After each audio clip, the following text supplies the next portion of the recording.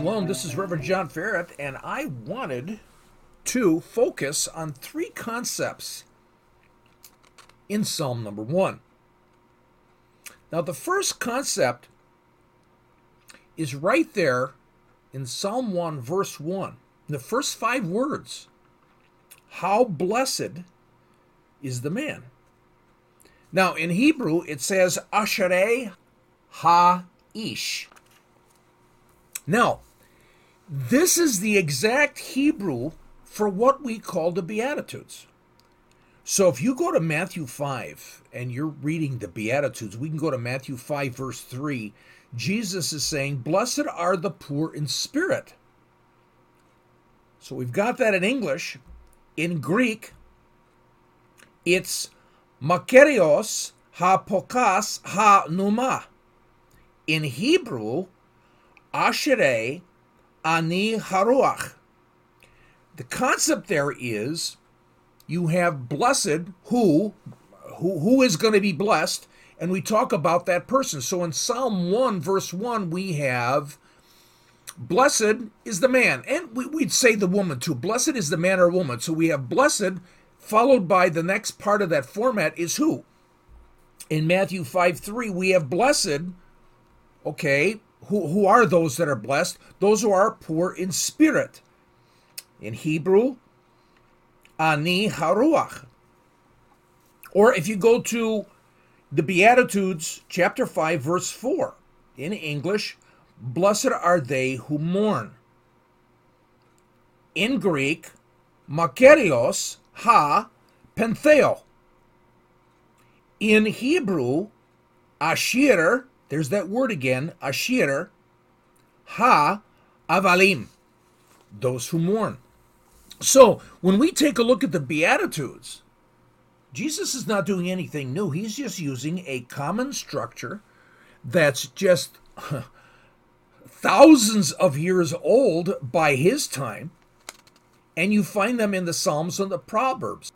So what's that format that we see in the Beatitudes? What's that format that Jesus is using that are found in the Psalms and the Proverbs? Basically, it's how blessed. That's the first part. The second part is who. Who is blessed? What's that person? What's that person like?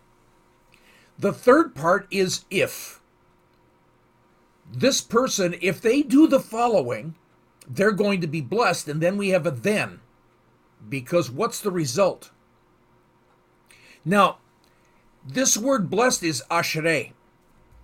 It's different than what you think of when you think about a blessing from God.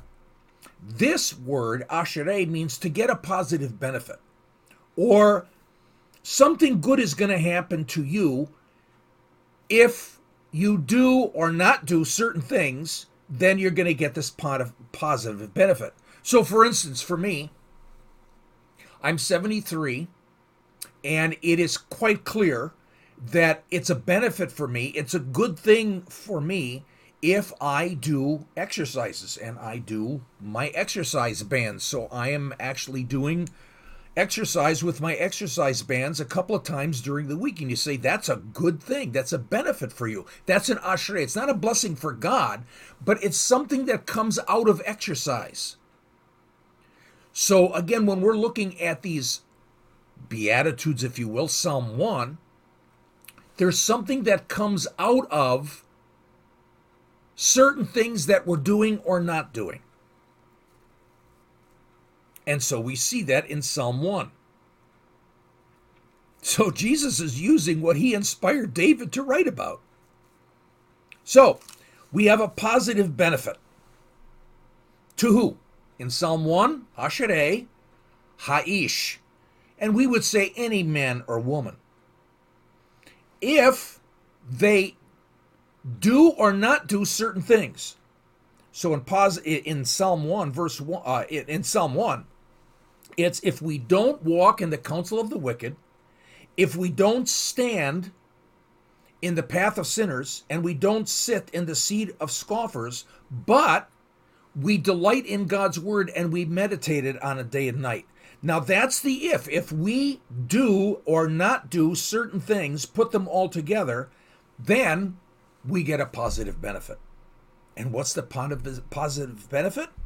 We're going to be like a tree. We're going to be like a tree planted by streams of water. So you'd say, okay, we see that the Beatitudes are only a format that's found in the Psalms. We see that Jesus is using a common structure of teaching that Jewish people would be very familiar with. Yes, we understand, don't walk in the counsel of the wicked, don't stand in the path of sinners, and don't sit in the seat of scorners. We understand, meditate in God's word, in God's law, but it's not law, it's Torah. God's instruction, God's teaching. We meditate on his teaching, on his instruction. And we get a positive benefit. And the positive benefit is I'm going to be a tree? Yep. Now, this is the second aspect of Psalm 1 that I want to take a look at. The tree, scholars would agree that it seems that David is alluding to an acacia tree. Now, we don't know anything about acacia tree because, for one thing, we don't live in Israel thousands of years ago or even today what the acacia tree is. Acacia tree is found in a wilderness, in a rugged desert area. It's normally found near wadis, which are dry riverbeds. And these dry riverbeds are only full of water. They're full of streams of water only during the rainy season. So when it's the dry season, which is most of the time in the desert, most of the time in the wildernesses in Israel, the acacia tree is remarkable because it has deep, long, strong roots that go deep into the ground to find the water that still remains after those times of flood, those times in the rainy season, which is very few in the wadis, in the Sinai, or in the Negev, or in the Judean wilderness. It's alive. The acacia tree is alive in the midst of the hot, dry season, even when there's no rain. So what's the picture? That's a picture of us. If we do not walk in the counsel of the wicked, if we do not stand in the path of sinners, if we do not sit in the seat of scoffers, but we delight in God's instruction, his Torah, and we meditate on it day and night. God gives us a picture. These are pictures that God has inspired David to give us. We are like that tree, the acacia tree. So despite being in the midst of difficulty, despite being in the midst of troubled times, even dangerous times, we will survive. We will live. We're ready to blossom and produce fruit. It's just like Jesus talking about the vine and the branches in John 15. We will produce fruit, and fruit that will remain if we abide in him. Jesus is the living word. We'll be ready to do our good works and to be successful in those good works. These are good works created for us by the Lord. And so this is our hope for 2021. That no matter what happens as a result of politics or those in power or the changes in our country, if we will not walk in the counsel of the wicked, if we will not stand in the path of sinners, if we will not sit in the seat of scorners, but if we delight in God's instruction, God's Torah, God's word, and meditate on it day or night, we will be like the acacia tree, alive in the midst of difficult times, troubled times, dangerous times, even death.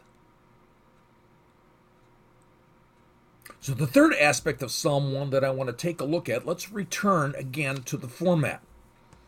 You have blessed, That's part one, Ashereh, and it's not having a blessing from God, but something is we're going to have a positive benefit. Let's like exercise or like eating your vegetables. If you're eating your vegetables, that's a positive benefit to you. That's an Ashereh.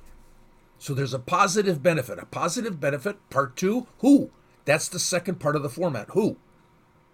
So in Psalm 1, verse 1, we're saying it's a man or a woman. Blessed is any man or any woman. The third part is the if.